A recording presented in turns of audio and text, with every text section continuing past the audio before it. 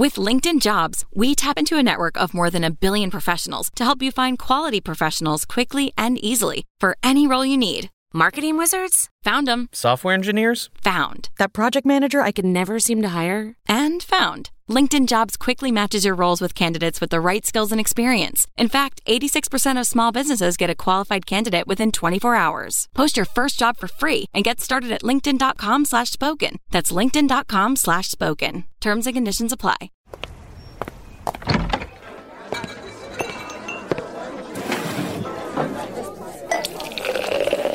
Hey, pull up a chair. It's Hacks on Tap with David Axelrod, Robert Gibbs, and Mike Murphy.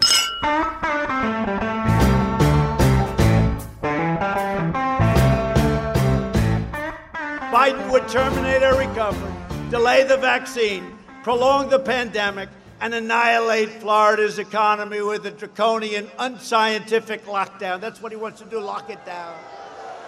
Lock it down, everybody. And you know what? If you don't feel good about going out, stay. Relax, stay. You know the risk groups. You know the older people. See, fortunately, I'm not an old person. I'm very young, and I'm in such perfect shape. Right? I'm in such great shape. You know? One thing with me, the nice part, I went through it. Now they say I'm immune. I feel so powerful. I'll walk into that audience. I'll walk in there, I'll kiss everyone in that audience. I'll kiss the guys and the beautiful women and everybody. I'll just give you a big fat kiss. Okay, well, it's going to take a while to get that one out of my dream journal. I am going to welcome our new sponsor for those going to a Trump rally, spacesuitwarehouse.com. All the right gear at all the right prices. We are doing today a Senate Spectacular. Axe is on assignment. We're doing a switcheroo. He'll be Thursday, so I am pleased to be here with my pal and co-host, the great Robert Gibbs. Hey, Robert. Mike, how are you? Listening to that clip, it's like the circus is back in town. Yeah, and you can smell it. It's awful. It's awful. But today we're going to do the race. We're going to do what's going on, but we're doing one of our most popular episodes again, a look at the Senate races, and we had to get the best and tell the good hackaroos about our guest. She's way above a hack. She is, there's like 3 grades above that. And she is the incomparable Amy Walter, the national editor of the Cook Political Report. We are so thrilled, Amy, to have you and to pick your brain on these races 3 weeks out. Well, you guys, I'm so excited to be back. As I said, the biggest boost I've gotten to my Q rating was coming on Hacks on Tap. I mean, I've gotten more people came out of the woodwork to say, hey, I heard you on the show. So, of course, I have to come back. Well, we're happy to have you. Everybody. And by the way, you're now huge across the world. I actually stumbled upon our statistics, and in the Congo, in China, in the UK, Canada, we have set the globe afire here with Hacks on Tap. So thank you for joining us. All right, well, Robert, why don't we start with a quick kind of what's going on in the race? And I guess we got to go to the big news today, yesterday, and tomorrow, which are the Senate confirmation hearings on Donald Trump's nominee to the Supreme Court, Judge Amy Coney Barrett. Do we think this will mean anything in the race, or both sides have a flag to wave and there'll be some noise and then on to the rest of it, the big stuff that's dominated so far, COVID, the economy and Trump madness? Yeah, my sense is that this isn't going to move the needle in a huge way, except I do think it is generating large amounts of enthusiasm, particularly on the Democratic side. I'm sure as well on the Republican side, but I think for all those that looked at the polls and saw concern around enthusiasm around Democratic voters, that's probably been taken care of. It's put an issue that was talked about a lot in 2018 and in 2020, but back into the forefront with healthcare, the Affordable Care Act, with the case in front of the Supreme Court. I will say I am amazed at watching Republicans try to convince the world that a case in front of the Supreme Court brought by 18 attorneys general throughout America is not a serious case and will have no impact on the Affordable Care Act. It is gymnastics and jujitsu that we've never seen before. Amy, go ahead. What do you think the impact of this classic Washington slappy fight we're having right now is going to be? I've been fascinated by a couple of things. The first is that Republicans looked at what happened in 2018 with Kavanaugh, and I think it was true that it did generate a tremendous amount of enthusiasm among their base. And they said, well, maybe this can happen once again. Let's, if Democrats overreach, if they make this about Amy Coney Barrett, the person, not the nominee, and we get into sort of the drama and the culture war stuff once again. But what I found fascinating about it is that they basically telegraphed that, right? To say, I dare you, Democrats, go ahead, raise her religion. And Democrats are like, okay, we're not going to do that. We're going to talk about healthcare. And they're like, okay, well, but when you raise her religion, we're going to let you know. And they're like, oh, okay, well, what about the Affordable Care Act? So look, what the other piece in 2018 that Republicans had going for them was that, Trump kind of put himself in the background. He was in some ways already in the background because he wasn't on the ballot. But that moment, right, where it did become this sort of cultural zeitgeist with, your conservative and Trumpian, and you were finally united around what you saw Democrats doing to Brett Kavanaugh, right? It brought those two sides together. And I do think it did help boost at the very end some of those Senate and House races that were flagging. This time around, Donald Trump, as the intro that you all came in on, reminds us is that he's not going to let the Supreme Court hearings ever overshadow what he wants to do, which is the rallies and the I beat COVID. And I can't believe that we are 3 weeks from an election, and instead of taking on Joe Biden, the president seems to think that he should be in a fight with Dr. Fauci, who is probably one of the more popular people in American life right now. I mean, that's the last person you want to be getting in a fight with right now. Yeah, he's going after Jesus next week to really close the campaign on a big boom. I have the same view. I think in some of the Senate races, which we're going to talk about, there might be a marginal impact one way or the other. But the Dems have shown a little discipline. They learned the lesson from last time, and now it's trying to punch through the ACA. So, Robert, let me throw something at you. This will get us both, if you agreed, put on 30-day, suspension from the American Pundit and Windbags Union. But I'm going to try it anyway. Despite the fact that I'm behind on my dues, so it's okay. You're already on double secret probation. So despite the fact that almost every day the president does something that in a normal campaign would shock and horrify people, et cetera, we've had years of that. It's just the tempo's gone up. In many ways, this race has become, dare I say it, boring. Because as far as things really changing, as far as the kind of perils of Pauline, will it flip one way? It's been dug in at 7, 8, 9 points for what feels like forever. And with the exception of a few state contests, mostly Florida, which is a tight battle, most of it's like watching a huge plane land. There's just not a lot of excitement. It's kind of locked in. Am I wrong? No, you're not wrong. And I keep thinking every time we record these, I've got to think of a new word for stable to make it sound like something has happened in the race, but still hasn't. And, to the point on discussing the Supreme Court, I think we think every time there's a moment, we think, okay, it hasn't moved, but now this will finally dislodge it. And I think you saw some national polling, the NBC poll, the CNN poll, other polls have flipped from 7, 8, 9, to the 12, 14, 15 range. I think they'll come back and settle. But I think, the name of the game is stability. I think in the end, people have viewed this presidency. They've viewed Trump. They've come to a conclusion. And absent Trump changing any of that, and let's be clear, I would have bet a large sum of money that he would have figured out how to be in that debate this week. Right? 75 million people in an audience is something that I didn't think that moth could walk away from, but he has. I will say, if you're a Democrat and you have this continual fear that every time we say this, it's just the 2016 redux, and we'll get to some of that in the mailbag. I think the one structural thing that you see in some of these state contests and even in some of the national polling is Joe Biden's favorability is sneaking up, right? It's in the New York Times polling yesterday in Michigan, it was 54. In Wisconsin, it was 55.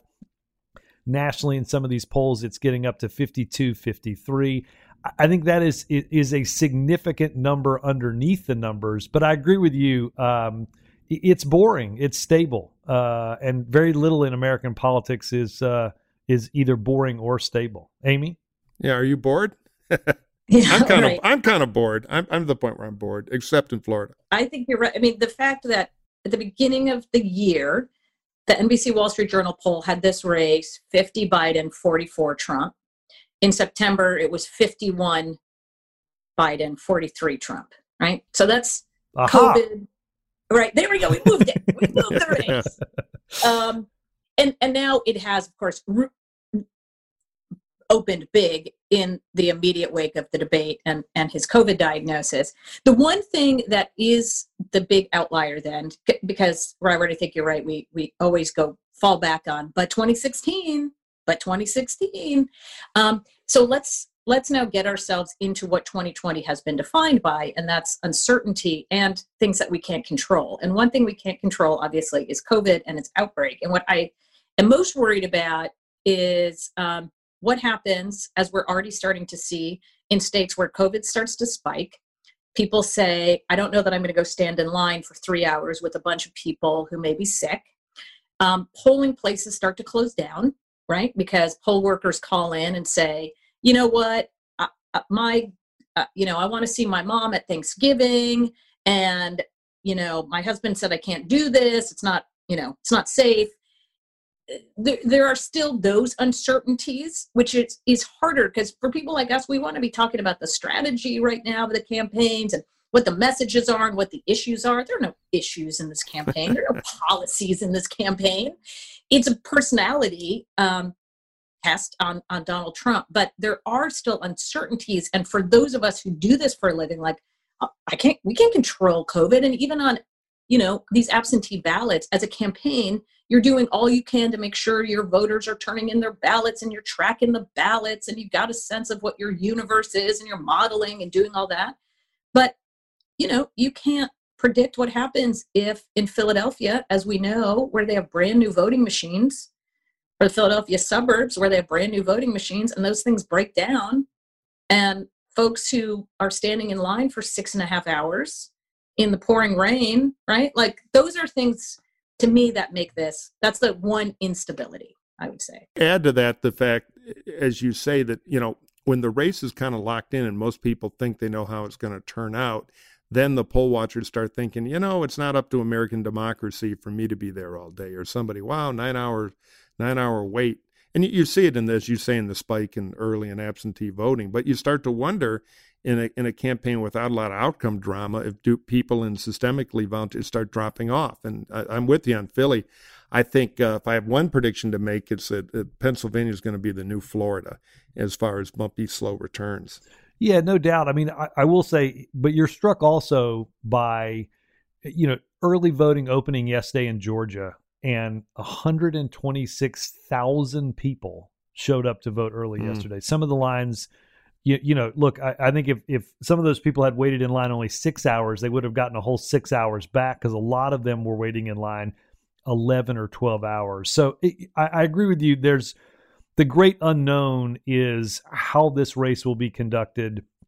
It's always a little nerve-wracking, even when there's not a giant global pandemic, right. That all of these different states and localities knit this stuff together. And there's a lot of dirty tricks. Murphy, out where you are, the Republicans in California have set up their own ballot boxes to they say to collect Republican votes so that they can turn them in. The dirty tricks, I feel like, are going to be even more interesting and creative this year. Oh yeah.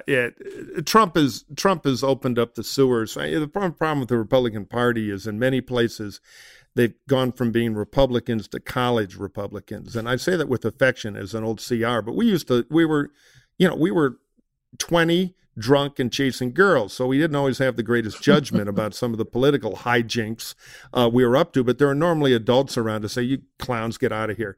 Now, some of these state parties have that mentality, so you have dumbass things like that. And I mean, by the way, just both a plug and a spark of fury here.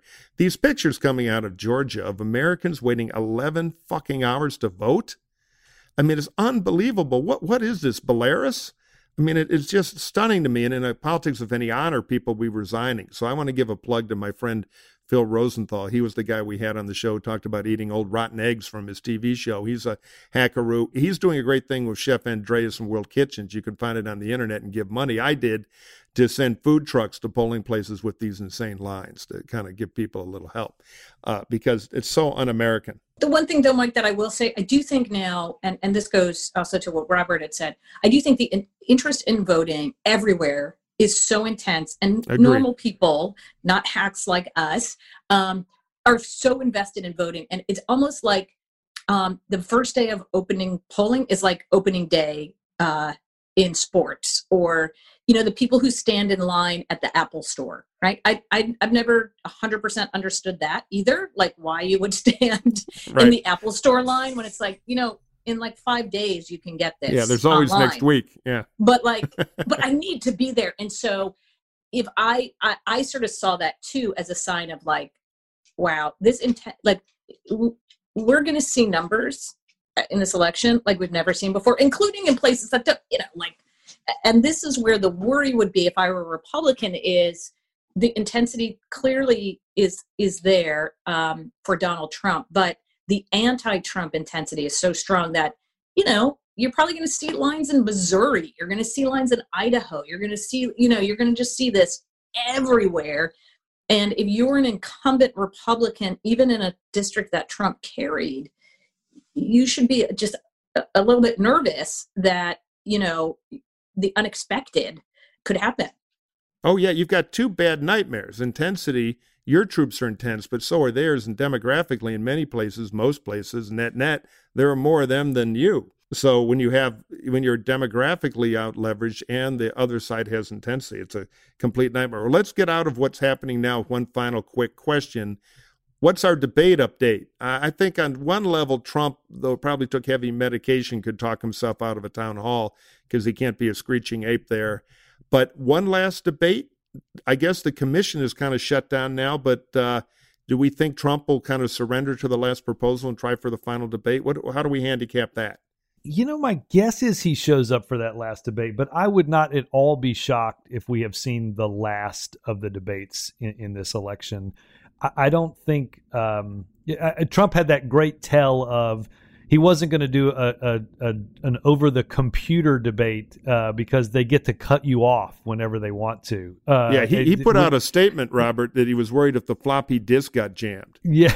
I mean, I love when they always... lame joke. I couldn't resist. I love when they always say the quiet part out loud. And so I think, you know, it's interesting. I think Trump believes the strategy of being on the trail every day is going to exceed being in a debate studio. I'm not entirely sure that the American people would disagree. I don't think we learned much from that debate. And you know, given the way the commission has acted and how they've handcuffed or how the moderators have acted here, it's hard to make a case for wanting to have another debate. To be honest with you, you know, I mean, they're both on Thursday, and I think I'd just rather watch football. Yeah, or a test pattern. Amy, what do you think?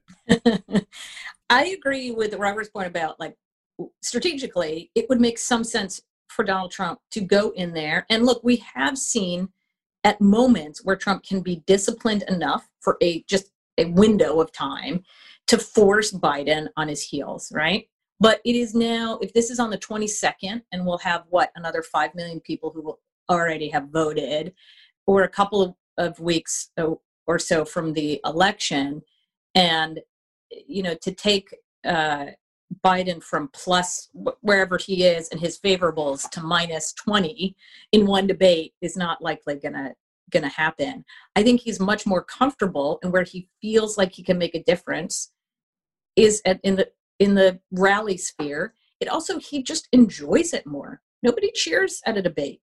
Nobody's out there, you can't run into the crowd and throw kisses and hats and all of that.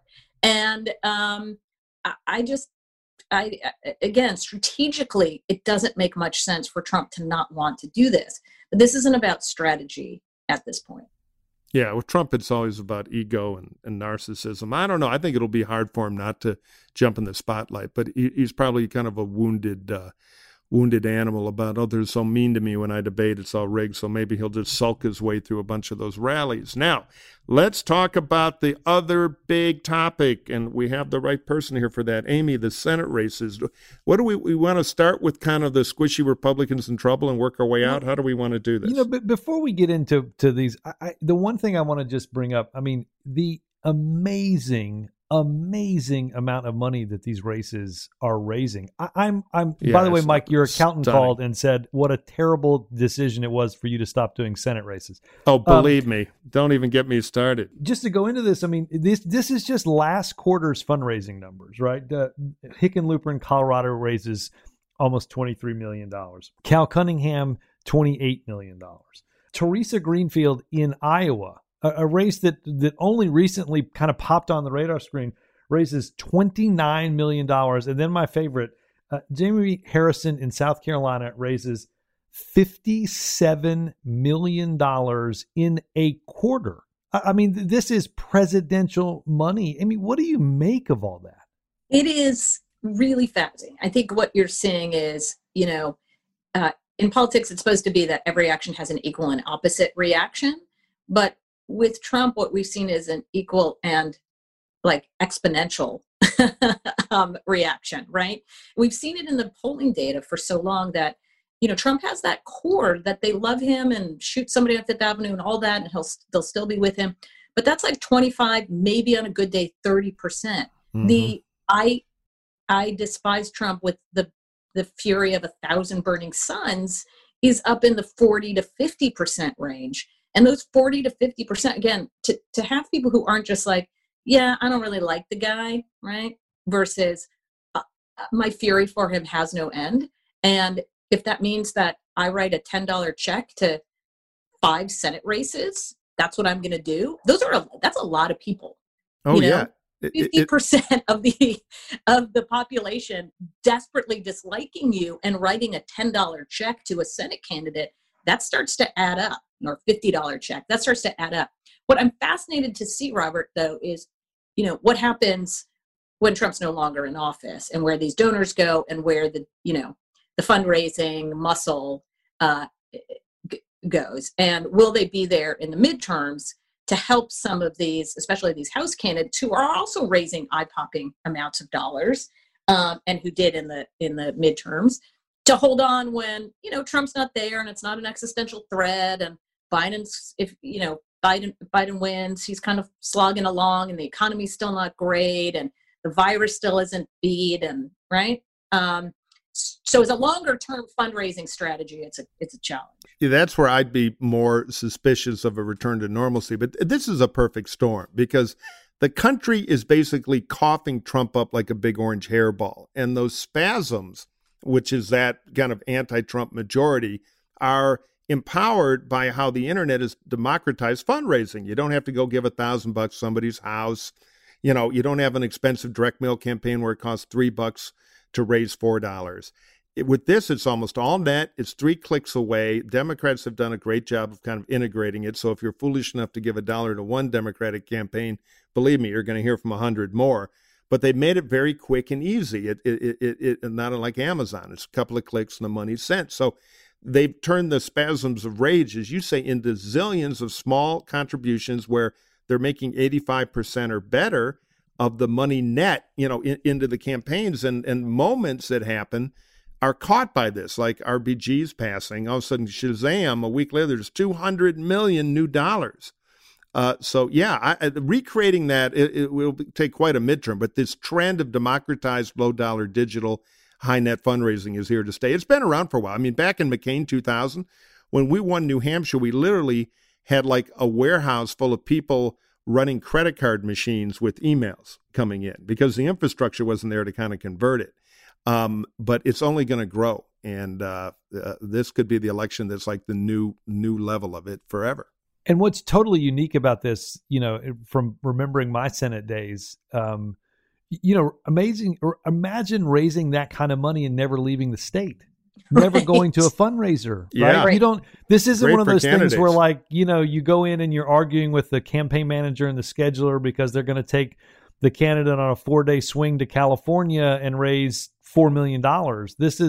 You're not doing anything. So it's amazing. Just for the record, I'd pay $10 on a monthly basis, Murphy, just to hear how you come up with some of these lines. And I want to peek into the head of the coughing up of the orange fur ball. Sign me up for that $10 subscription. East European pharmaceuticals. I'll tell you the one downside of this damn thing, though, in this internet age is, so I'm like a camera guy. So I'm looking at like Leica stuff, and every 2 minutes I've got Chuck Schumer or Stacey Abrams in a 15-second video spot screaming at me about money for Senate candidates. And I have not given, I think I gave Doug Jones, and the only 2 Democrats I've ever given money to in a Senate campaign, Doug Jones like a year and a half ago, in his first campaign when he ran against the kook. And I was so disgusted with McSally that in the spirit of McCain, I gave $200 or whatever it was to Mark Kelly. But now I'm haunted. Chuck Schumer has taken over my freaking computer, and it is my idea of the worst nightmare in the world. So I'm going to sell software to block this shit because that's where the money's going to be made. You're going to get 10,000 emails between now and Election Day, and you're going to get them like until they disconnect your email in like 30 years. You're totally screwed. Oh, I'm totally screwed. I'm of the old school, the old direct mail joke from the Viggory Company, right-wing politics. Make your check out to Christians Against Secular Humanism or Cash. I miss the old direct mail con men because it was a simpler era, and at least I wouldn't have to see them on every internet site. Well, let's go to the races here. Where do we want to start? Maybe Maine or Colorado? Amy, you call start it. with, we talked about these. We split these into kind of 2 tiers. So why don't we go through these, Amy? Like in that tier 1 of races, I think on the Democratic side, they're looking at Colorado, Maine, and Arizona. Republicans obviously are looking at Alabama. These are probably the most likely races to see flip in control. And just as a reminder, as we start this conversation, the current makeup is when you attribute independents that are caucusing with different parties, 53-47. So somebody's got to pick up the White House in a net 3 seats or 4 for outright control. So walk us through that first tier of races, Amy. Yeah, I think for a long time now, there's been a consensus that on the Democratic side, Doug Jones, despite Mike Murphy's contribution back in 2017. Well, it should have magical powers, but apparently not. It should, but it's Alabama. It's a presidential year. And again, even as the president's numbers are not doing great everywhere, not bad enough in Alabama to help Doug Jones. So if you take that as a negative on the ledger, that means Democrats need to find 4 seats to get a net of 3. And Arizona, Colorado, and Maine always are up there. For a while, it actually has been Arizona, Colorado, Maine, and North Carolina. I mean, North Carolina, Thom Tillis is actually technically more vulnerable than Susan Collins, based just on the numbers alone. Susan Collins is better known, better established in Maine. Her numbers are better. Thom Tillis has never been able to sort of break out of the low 40s. He's been at 39% in a lot of polls that we've seen there. And so, he seems like he's kind of stuck. He's also not particularly well known. We know that state is prone to kicking out its first term senators, right? They tend to do that a lot. In Maine, they stick with their people for a long, long time. So, the only thing that changed, of course, was that, there was the sex scandal thing. The sex Earning him, by the way, of all senators, the only reelect rated XXX by all the ratings. I know we don't have that. We just have lean, likely, toss up. We don't have any other categories. You might need a new category if any more of those text messages from Frisky Cal come out. But the thing is, I think you guys mentioned this early on. We haven't really seen a lot of polling since the scandal broke, and of course, this came literally the same weekend that Donald Trump was taken to the hospital. And I think we have to then try to decide in a year like this, where every pollster that I talk to tells me, and the smart folks at the Cook Political Report, that Trump is underperforming his 2016 numbers by 5 to 10 points, and every state, every district, every county, this is red, blue, whatever. So that the Trump drag is a significant thing, right? And is there any reason to believe that the Trump drag is going to be less critical than, say, something else that comes up? And in this case, a sex scandal or really effective campaign attack ads by Republicans on one of these Democratic candidates. Susan Collins is not going down without a fight in Maine. And I think back to 2006, which of course was a midterm year, and that's a little bit different. But I remember talking to Republicans at that time who were saying, everything we're throwing out there, stuff that would have killed our opponents in any other year, is just not going anywhere. It's just hitting the screen and falling flat. None of the spaghetti is sticking. And I'm wondering if we're kind of at that point too, even when you have late-breaking scandals like this, where, as we discussed at the beginning, opinions of the president are so hardened and are driving everything else, that what voters are saying is, I know, it's kind of what happened in 2016, right? Like Access Hollywood versus Hillary and everything that people already didn't like about her, right? And, the Comey thing and the WikiLeaks and, God, I don't know which one's worse. And at the end of the day, those conflicted voters went to Trump.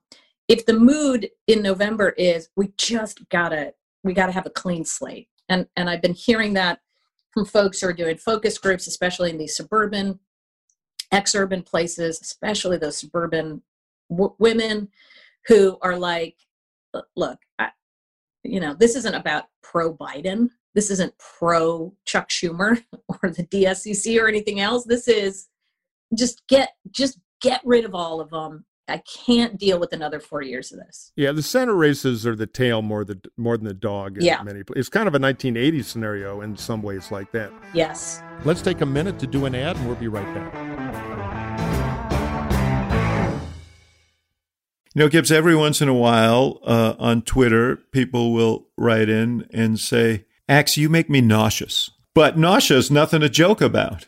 It's like getting stuck in the back of a car and you're kind of a little bit hemmed in and you get that feeling and it starts in your stomach. It's not and like you're on your way to something good, a celebration or party or something, and now you're nauseous and you can't get rid of it, except there is an answer now, and it's called Relief Band. Tell us about Relief Band. Relief Band is the #1 FDA-cleared anti-nausea wristband that has been clinically proven to quickly relieve and effectively prevent nausea and vomiting associated with motion sickness, anxiety, migraines, hangovers, morning sickness, chemotherapy, and so much more. The product is 100% drug-free, non-drowsy, and provides all natural relief with zero side effects, zero, for as long as needed. The technology was originally developed over 20 years ago in hospitals to relieve nausea from patients, but now through Relief Band, it's available to all of us. Here's how it works with Relief Band. It stimulates a nerve in the wrist that travels to the part of the brain that controls nausea. Then it blocks the signal your brain is sending to your stomach telling you that you're sick. Relief Band is the only over-the-counter wearable device that has been used in hospitals and oncology clinics to treat nausea and vomiting. If you know somebody who deals with nausea, Relief Band makes a great gift. I'm telling you, Relief Band works. We know from our own experience. We sent one to our engineer who often gets nauseous during our shows, and he reports 100% cure. Don't fall for those cheap bands you see in drugstores or on your Instagram feed. All right. Right now, Relief Band has an exclusive offer just for our Hacks listeners. If you go to reliefband.com and use promo code HACKS, you'll receive 20% off plus free shipping and a no questions asked 30-day money-back guarantee. So head to Relief Band, ReliefBand.com HACS.com and use our promo code HACS for 20% off plus free shipping.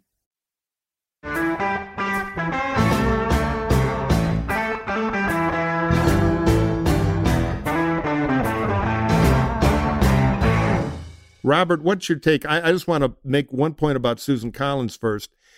She is kind of remarkable because generically she should be gone, but she's hung on because she's built that brand of independence, deep roots in the state. And, Maine is fascinating because there are 2 congressional districts there, and they're like different planets. One is a very blue 30-point, Biden district. And then you get into rural Maine, and it's Kentucky. It's almost a Mitch McConnell district. Now, Trump won it last time. This time it's looking a lot tighter.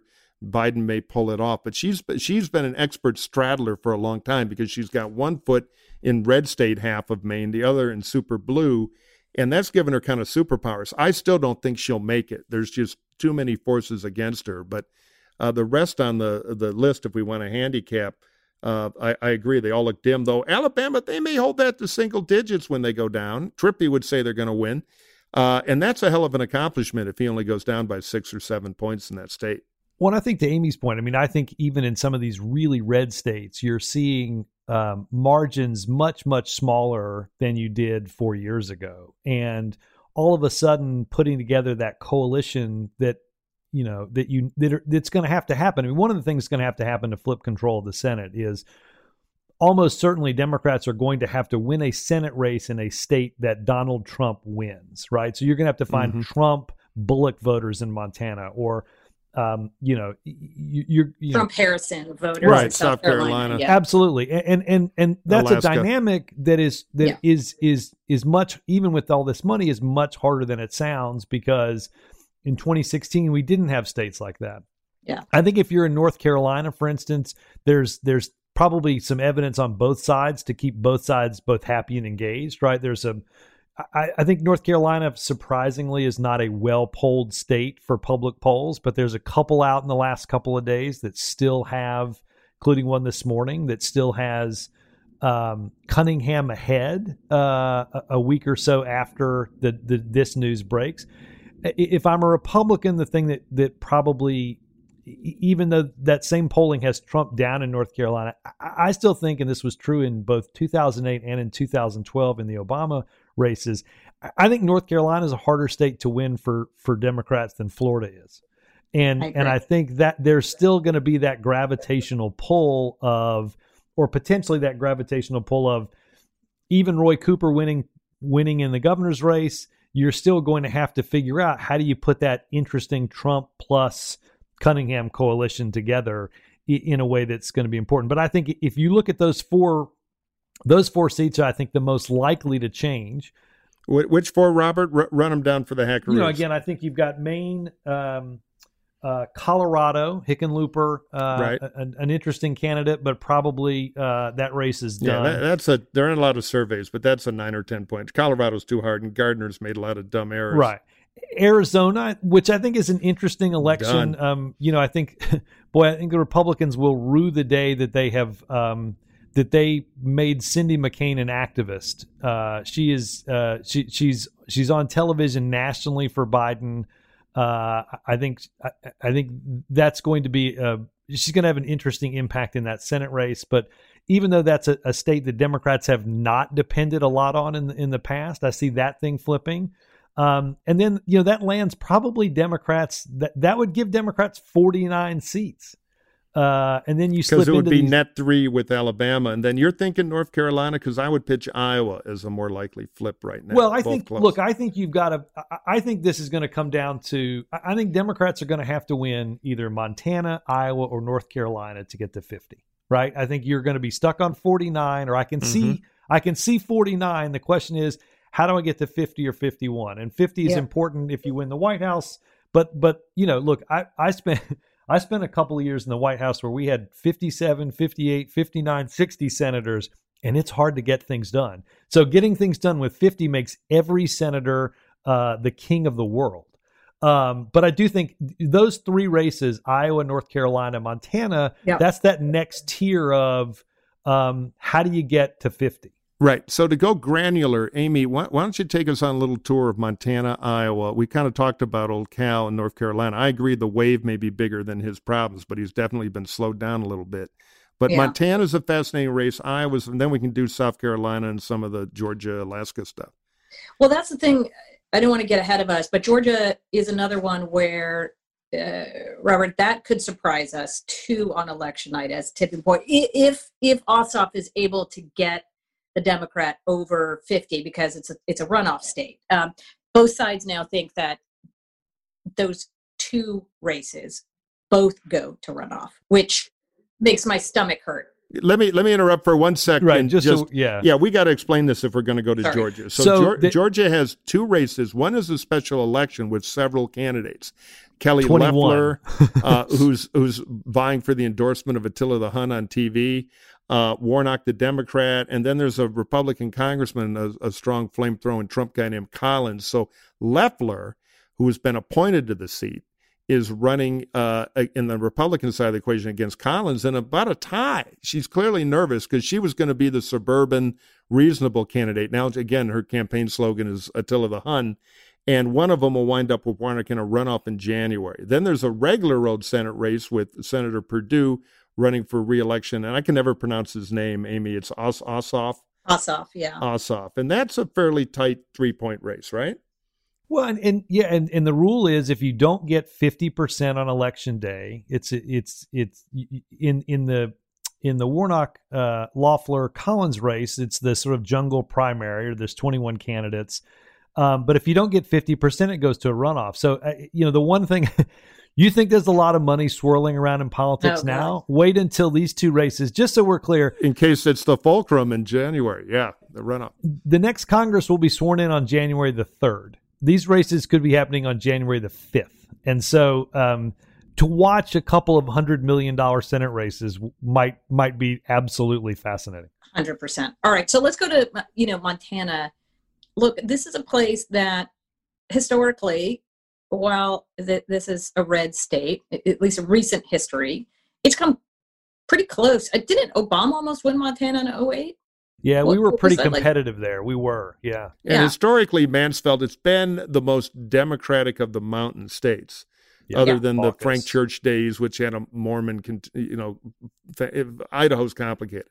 So the classic mountain states, Montana's had some D. It's a classic mountain state with a lot of in-migration, et cetera, popular Democratic governor. It is sort of set up well, and Trump also underperforming from where he was in 2016. Biden's not going to win the state, but again, if he gets this into single digits, that's we were just talking about how much you have to outperform the top of your ticket. In this day and age, I mean, there was a time when you could outperform the top of your ticket by 10, 12 points. Heidi Heitkamp, I think, had the record recently where in 2012, she outperformed Obama in North Dakota by like 12 points. But I just don't think we're in that era right now where you can do that. So 4 or 5 points, maybe it's still. And he's an elected if I were governor. Candidate, I want it to be 2 or 3 points. But if you get it that close, the thing is that Daines, the Republican, doesn't have any obvious liabilities in the way that maybe some other Republicans up this year do. His biggest liability, and I think this is true for so many of the Republicans who are up this year, is that he's a freshman. He's a freshman. Joni Ernst in Iowa is a freshman. David Perdue in Georgia, Tillis in North Carolina. They all came in. Cory Gardner. They all came in a wave election in 2014, which is a great year. It was a good year to be a Republican. So they've never had to run with the wind in their face. And for some of them, the wind is just a lot stronger. If you're in Colorado or Arizona or Maine, that wind looks a lot different than it does in Montana. But it's now there for him. And I do think that, again, the one thing I will say about all of this, just sort of big picture way, is if this turns out to look more like 1980, Mike, or even 2008, where everything breaks one way, and that's usually what happens. Like what we found historically going back like 20 years, our Senate toss-ups, they don't break 50-50, and they don't break logically. Like we're walking through this logically, like, well, of course, the state, and if we right, it could be plus 3 or 4. They could all go. It could be 5. Yeah. So you could be looking at if 70 or 80%, which has been the norm in presidential years of the toss-ups breaking. Yeah, that's 5 or 6 seats for Democrats. I'm not saying that's going to happen, but it is potential. And then you have to get into the debate about, well, which 5 or 6 are they, right? Beyond the obvious ones we just discussed. Right. So could it be Iowa? Sure. Could it be Montana? Yeah.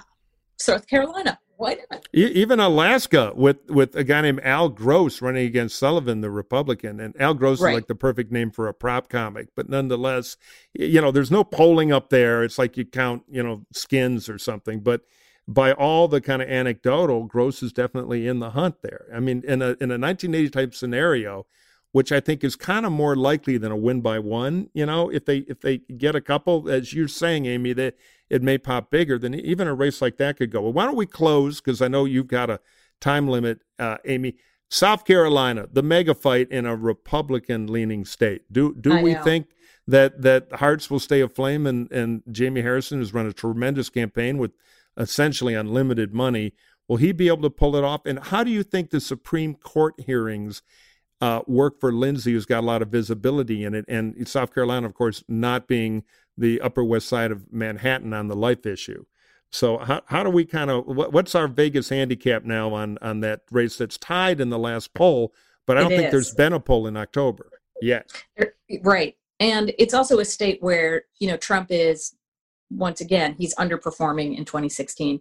I think you have a couple of factors here. One is the turnout piece and the potential for African-American turnout, Democratic turnout, to be in places that to hit a number we've never seen before, right? There hasn't been a reason to have that level of turnout in South Carolina. So that could surprise us. We also know that the suburbanization of Charleston and even Greenville and Rock Hill, which is basically the Charlotte suburbs now, is also, this is it's the new white South Carolina. Suburban. Yeah, this is a new sort of suburban South Carolina, like we've seen in Charlotte and, other parts of the Atlanta suburbs. It still is, where you see Jamie Harrison, he's like at 48%. It's that, it's like losing those last 5 pounds, right? It seems really easy on paper, but it's a lot harder. The last 5 are a lot harder the than last the first mile. 10. Yep. And so you go, how does he get over that? We know that there's a third-party candidate. There's a libertarian candidate in this race who has officially announced that he has dropped out, as endorsed Lindsey Graham, but he's still on the ballot. So what percent of the vote does that candidate get?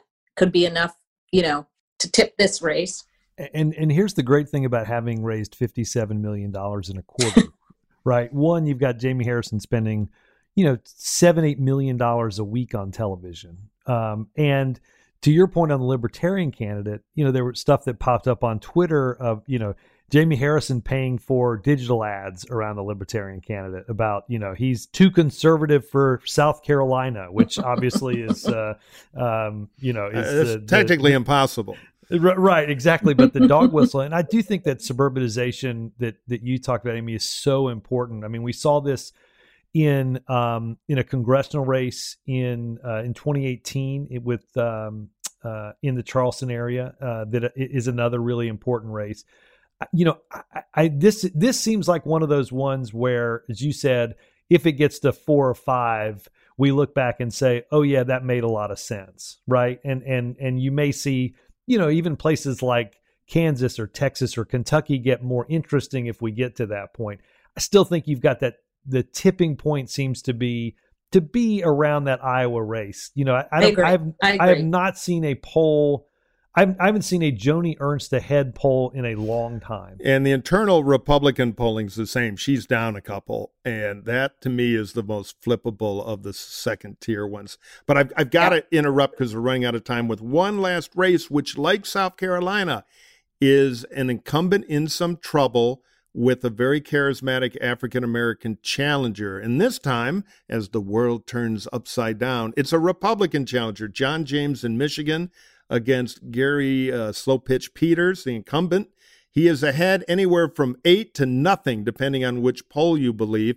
Repubs have some excitement about Michigan. I think with what's going on at the top of the ticket, there's some headwinds there, but it's a bit of a race. Amy, Robert, what do you think about Michigan? Is there a spark of life there for James? Murphy, you know Michigan. Yeah, James is going to lose. but I'm trying to give the guy a equal time. Yeah. I know. Listen, it feels a little bit, you know how both parties have these states where there are these, like, you can get your candidate up in the polls into the high 40s. Yeah, you get to your 47. And, James did great in 2018. You're at 46, 47. The incumbent's at 47. You say, look at this thing. It's tied. But then you realize that that's actually your ceiling.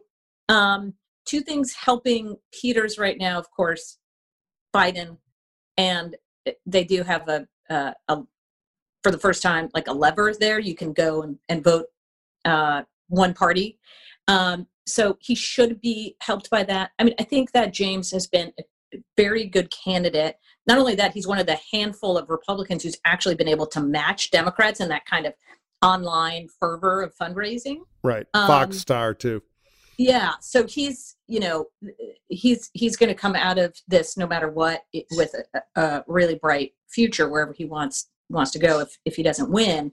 But I think that it just is one of those places where you get to that number. It looks really impressive, and then you're stopped. Yeah, 2 points short. Yeah, that's what I think too. I agree. Murphy, look, you've got more Michigan experience than anybody, but it reminds me a little. Look, I think what will help Peters immensely is running in a presidential year, right? And it will. I think in that poll that had it really close, it had Black voters is not as excited about Peters. My hunch is that they come home late. It reminds me, and I'm not trying to bring this up just to poke you, it reminds me a little of 2000 when Debbie Stabenow, obviously she was at that point a challenger. Slowly I turn step by step.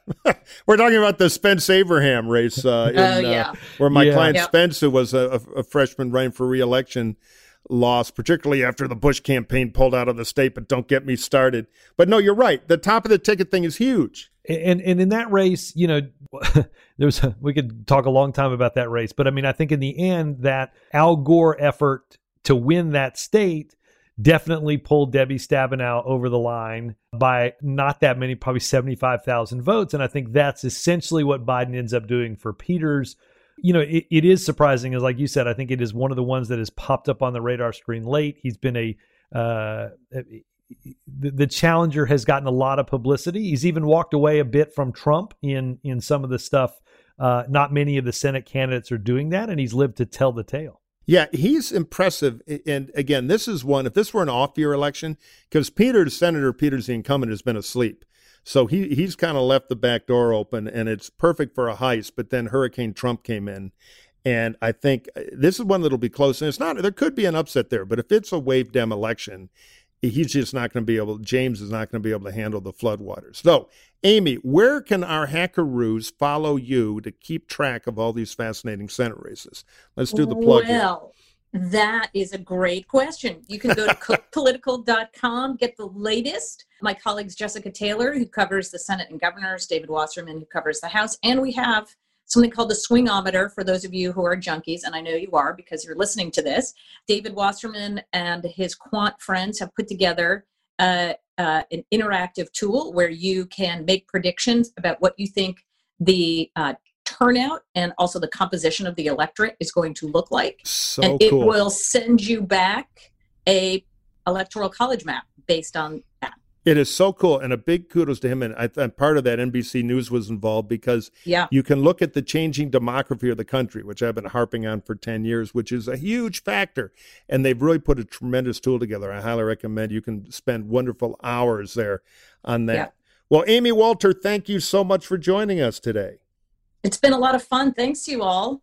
Listeners, follow her at Amy E. Walter on Twitter. I know Murphy and I do. Thank you. Always made smarter listening to your analysis. Thanks. Absolutely. Thanks, guys. Okay, I think it's time for... It's Listener Mailbag. Now, Gibbsy, if people want to send us a mailbag question, where do they email? Email us at hacksontap@gmail.com, and don't forget to rate us on Apple Podcasts. Excellent. All right. Well, we've done our hard work, and now let's answer some questions. Who do we got? Let me start, Murphy, with a question to you from Barbara. Can you discuss what you expect from the networks on November the 3rd? If the election is called by one network for one candidate, but the other networks don't, what will the significance of that be? What if Fox calls for Trump just to create havoc? Is there anything in place to prevent chaos? Please discuss, and is there any role for citizens? That is a great question, Barbara. And because Axe isn't here, let me remind you to watch Gibbs and I on NBC, the network that you care about, not that commie outfit over there where he's working. So seriously, it could be a bumpy night. Normally the networks cover this thing like the Super Bowl. And to be fair, it's a little bit more about them sometimes than the election because they got a lot of, news stuff and the image of their news brands and all that. But I think this year they're taking it very seriously. I've got an op-ed that's actually in the print edition of the Washington Post today. Yeah, librarians across America are so happy, but you can find it online where I argue that the networks, all of them, ought to release some of their absentee and early voter exit polling. Now, we all know, without doing the op-ed here for you and making all your ears hurt, that exit polls are where they have interviewers at key precincts asking people how they vote. Well, there's another aspect to it. The exit polling firms, it's mostly an outfit called Edison, though there's also a consortium with AP and Fox doing it a little differently. They do massive polling on the phone or online, like campaign pollsters do, in the final 2 weeks, even a little before, asking people if they voted, if so, how, and if they voted absentee. And those are large sample polls, larger than the average political poll. They can do 2,000 interviews or more in a state, and they're doing about 20 such states. They're also having actual interviewers at early polling places. So they have data about absentee voters. Now, it's not going to be perfectly accurate, but it's going to be a decent projection within 3, 4, 5 points. So my pitch is, on election night, bring out doctor statistics and say, look, we polled in Michigan 1,100, I'm making this up, but it'll be a big number, 1,100 random voters who claim they voted by mail or absentee. We know within 3% that among that vote, our projection, we got to wait for the count to know, which could take a few days in Michigan and Wisconsin and Pennsylvania, but we know they're going to be about 40% of the vote, and Joe Biden, in our projection, is leading between 2 and 6 points. So a little transparency to calm everybody down so there are not two sets of returns, one on election night from the polls and another to be figured out in a week from these mysterious, what do they mean? Trump will be making trouble. The Russians will be making trouble online. Let's have a little transparency. So that is my pitch, because I am worried that the data, particularly in Michigan, Wisconsin, and Pennsylvania, will be foggy. Finally, the good news is Ohio, where Biden is a tiny bit ahead, and Florida both count their absentee ballots in real time. States like Michigan and Wisconsin can't start counting till Election Day. So that means that the Florida results and the Ohio results, two states that if Trump can't win, he's toast, either one of them, we're going to know a lot by late election night of the full vote in both those places. Another reason why, in my view, Florida and Ohio are so important. And that could help ameliorate all this crazy if Biden wins either one of them. And for you young listeners, stick around for the second hour where Mike will explain what it means to be in the print edition. That's the thing you crumple up to make a campfire. But I'm proud to be there. All right. So, and a quick point on the way to a question for Gibbsy. A guy named Mike said that we only read questions that have suck-uppery in it. No, Mike, what we actually do is punish criticism, so we're going to mute your question.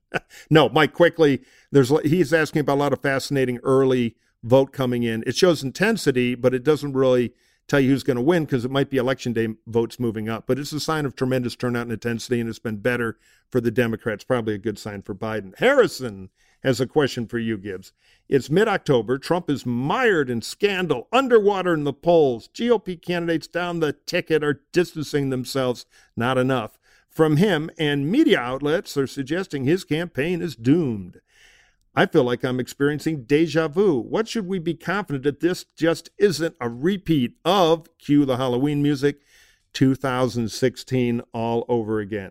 Dun, dun, dun. All right, let's start this answer by just say this with me. Everybody listen, say this with me slowly. It's not 2016.